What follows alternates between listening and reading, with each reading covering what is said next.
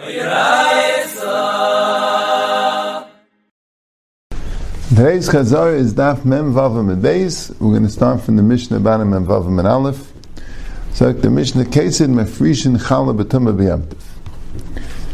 When you're making matzah, you're making bread on Pesach, and the dough is tummy.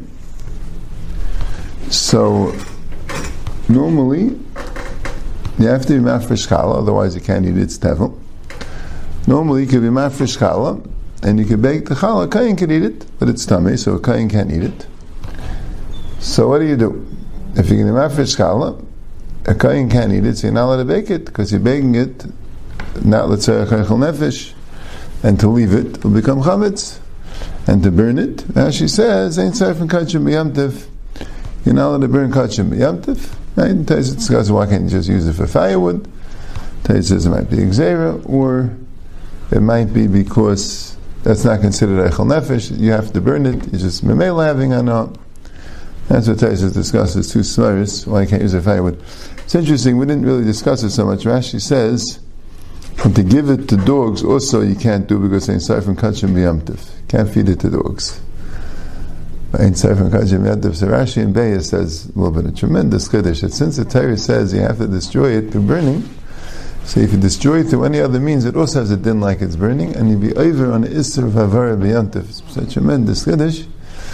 That's what Rashi says in Beis. Alright. Anyway, so what do you do?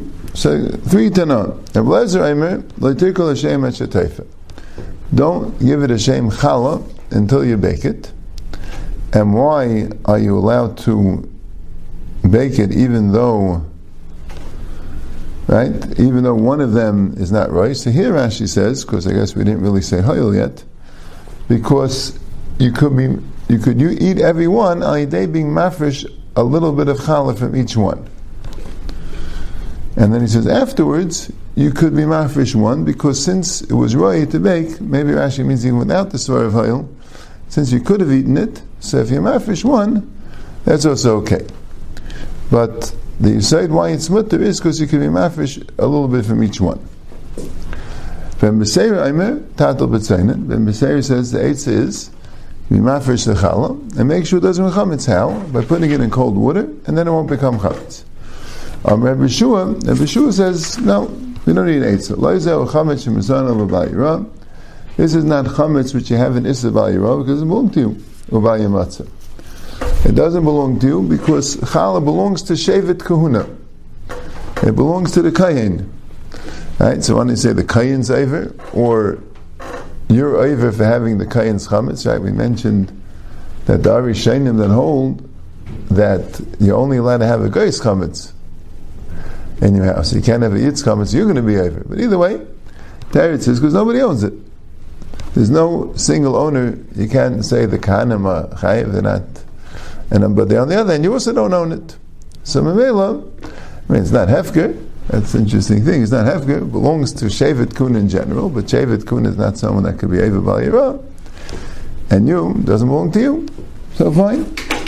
Elam Afrishasa, just be Mafresh and Mechasa the Erev, leave it to the night, and Mechmitza, doesn't matter if it becomes chametz. So the Gemara says, Leima b'tevis and Akim b'fagi. So the machlokes we have is, machlokes in the Mishnah, it would seem, that Rabbi Shua, right, would seem, if you're over on it, right, Rabbi Shua doesn't say clearly, are you allowed to bake it when you're in Kair Shem? Right, Rabbi Shua doesn't address that question, perhaps he holds you not, but it doesn't say, right, and seemingly, putting it in cold water, right, would seem to be, so why didn't Rabbi Eliezer hold it 8? So he holds you don't need it. And also like Taisa says, because it might not work. Right? Perhaps Ben Beseira holds that you're not allowed to bake it. But the Gemara is not addressing that question. The Gemara is not discussing if you are or not allowed to bake it, because it's not clear in the Mishnah that anyone holds that you're not. Right? Maybe Ben Beseira holds, why bother? Put it in cold water and forget it. You'll bake it afterwards. It won't become chametz, I don't know. But or you'll burn it afterwards. But anyway, Ben B'Seirin and Lezer clearly hold that there's a problem if it becomes chametz, and B'Shua holds is no, there's not. So that's a clear machlekes. So maybe they're arguing about the din of tevis and not. Lezer sav tevis and not mammon, and B'Shua sav tevis and ain't mammon. Right? So Rashi explains, and we have this machlekes of tevis and not in other places. Right? The Gemara brings it in a number of different other places. But the machlekes is, if the Gemara says in Bechayris that you're allowed to give a kohen money that he should, not a kohen, you're allowed to give a Yisrael money that he should give the matnas kuna to the kohen of your choice. The Gemara's example was to my grandson, the kohen. And you're allowed to pay him for it. The question is, are you paying him meaning that you're just giving him an incentive, but it's not an actual monetary value? Or is that called a monetary value? Right? He has a choice, he could give it to any kohen he wants. And that could have some value because he could charge money. He can't charge the kohen. That's not called giving. You have to give the kohen for free. You can't charge the kohen anything for giving him the matnas kuna. But you could, if you want, sell it to someone who is interested in you giving it to a specific kohen. So is that mammon? Does that mean that you own something in this challah? You don't own the challah, but you have a schus mammon in the challah to give it to the kohen you want. Right? It's negay. Let's say a kohen takes your truma and eats it. Does he have to pay you? He doesn't have to pay you for the truma, it was not yours. Does he have to pay you for the tevis and not? You say, I wanted to give it to another kohen. Right? So you're not allowed to do it. But if he does, right, the question is, was he mafsid your mammon? Right? They say, to me it's a value to give it to another kohen. So you have to give me a small amount. Tevis actually always calls the davar mu'at, right? That I could have given to another kohen. Well, no, that's not a mammon. Yes, the Torah gave you right to give it to another kohen. It wasn't right what he did, but he wasn't mafsid any monetary value that could be tevei and bedin. So, if you're tevis and not mammon, that'll be interesting that you'll be over bal yirah, even though you don't really own the chametz, but that's enough of a bailus to make you over bal yirah. That's what the Gemara says. Well, no. So the Gemara says no.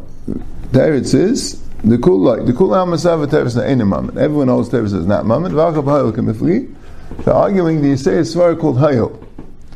They're blazed sav and hayil. And what's the hayil? Hayil v'yibay itchalei mamaynu.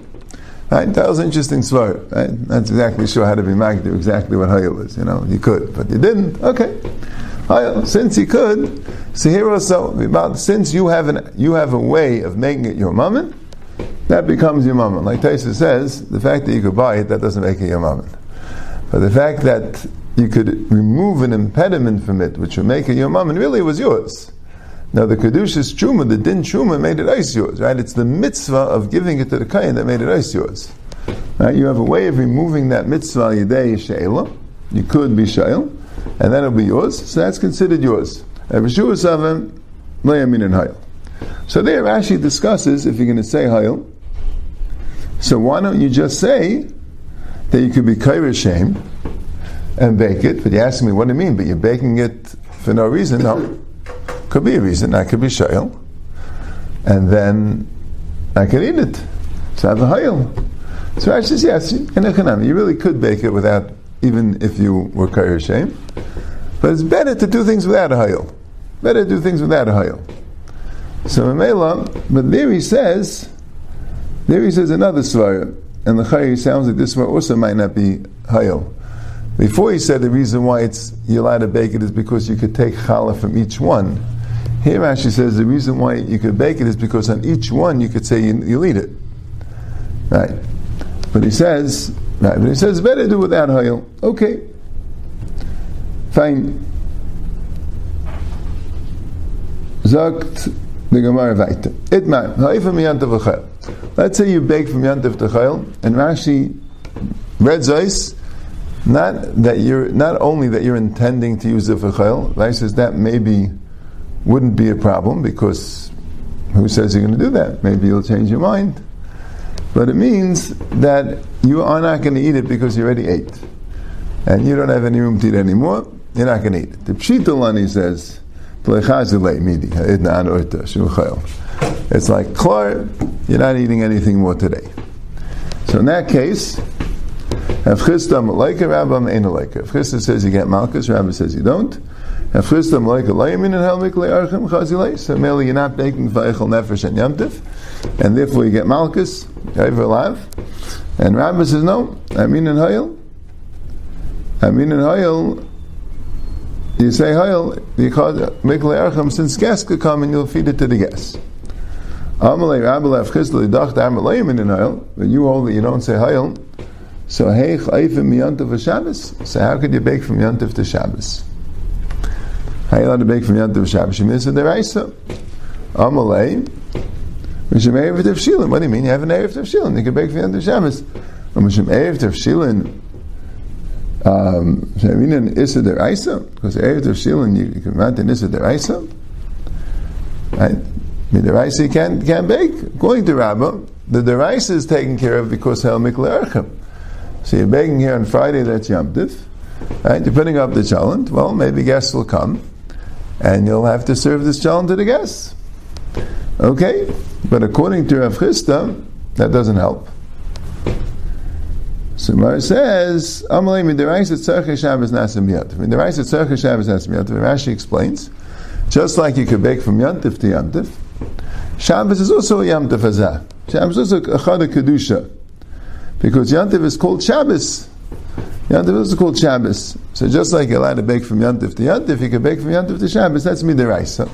So why do you need the Erev Teshilin? If you can allow people to stand bake from Yantiv to Shabbos without anything, so they'll think you're allowed to bake from Yantiv to Chayil. Okay, and that's Rabban Erev Teshilin. And once your Rabban said you need Erev Teshilin, let's say Kera, you have a hecker, right? Not clear. Some version would have a pshat. Why did he first answer Erev Tefshilin? And clearly the question was deraisa on the deraisa level. I mean, what's the same thing with the next shakla will tell you. Eisvei, and he asked him this question. Next question: Behema Misakenes leYishchait. You cannot shech the behema Misakenes. You have a behema and it's going to die. So if you don't shech it, you're going to lose it. Be only nevela. If you shech it, so then you'll be able to save all the meat. Right, to be able to eat it however they preserved the meat in those days. Right, they salted it, or whatever else they did. So, if it's too late to the end of the day that you won't be able to eat anything from the behema, so that's an issa deraisa, even according to Rabbah. Right, there's no way you could use the shkita. You're just saving the meat for the chayil. That's an issa deraisa. You're not allowed to do it. But let's say you could get a kazayas slimi baydei. Rashi says you could skin the animal, cut a kazayas, roast it, and eat it. You have enough time. Right? Not sure why he says to skin the animal. I think it was a shaila in the Gemara in Be'er. If it means, if you could also just cut it out from the base of shchita, just from the neck, maybe you wouldn't have to skin it even, I'm saying. Alright, anyway. But, so it says that you could, right? Even though he's really full, he has no room to eat anything more. So, right? Because maybe Urchem will come. So you could do it. It's possible to eat it. That's called Hayel. Why is it shachting? So again, same type of thing. It said the shachting. It's because he's going to lose money. So Chazal allowed him to do it. They didn't want him to lose money. So it says deraisa according to you. How would that be mutter? I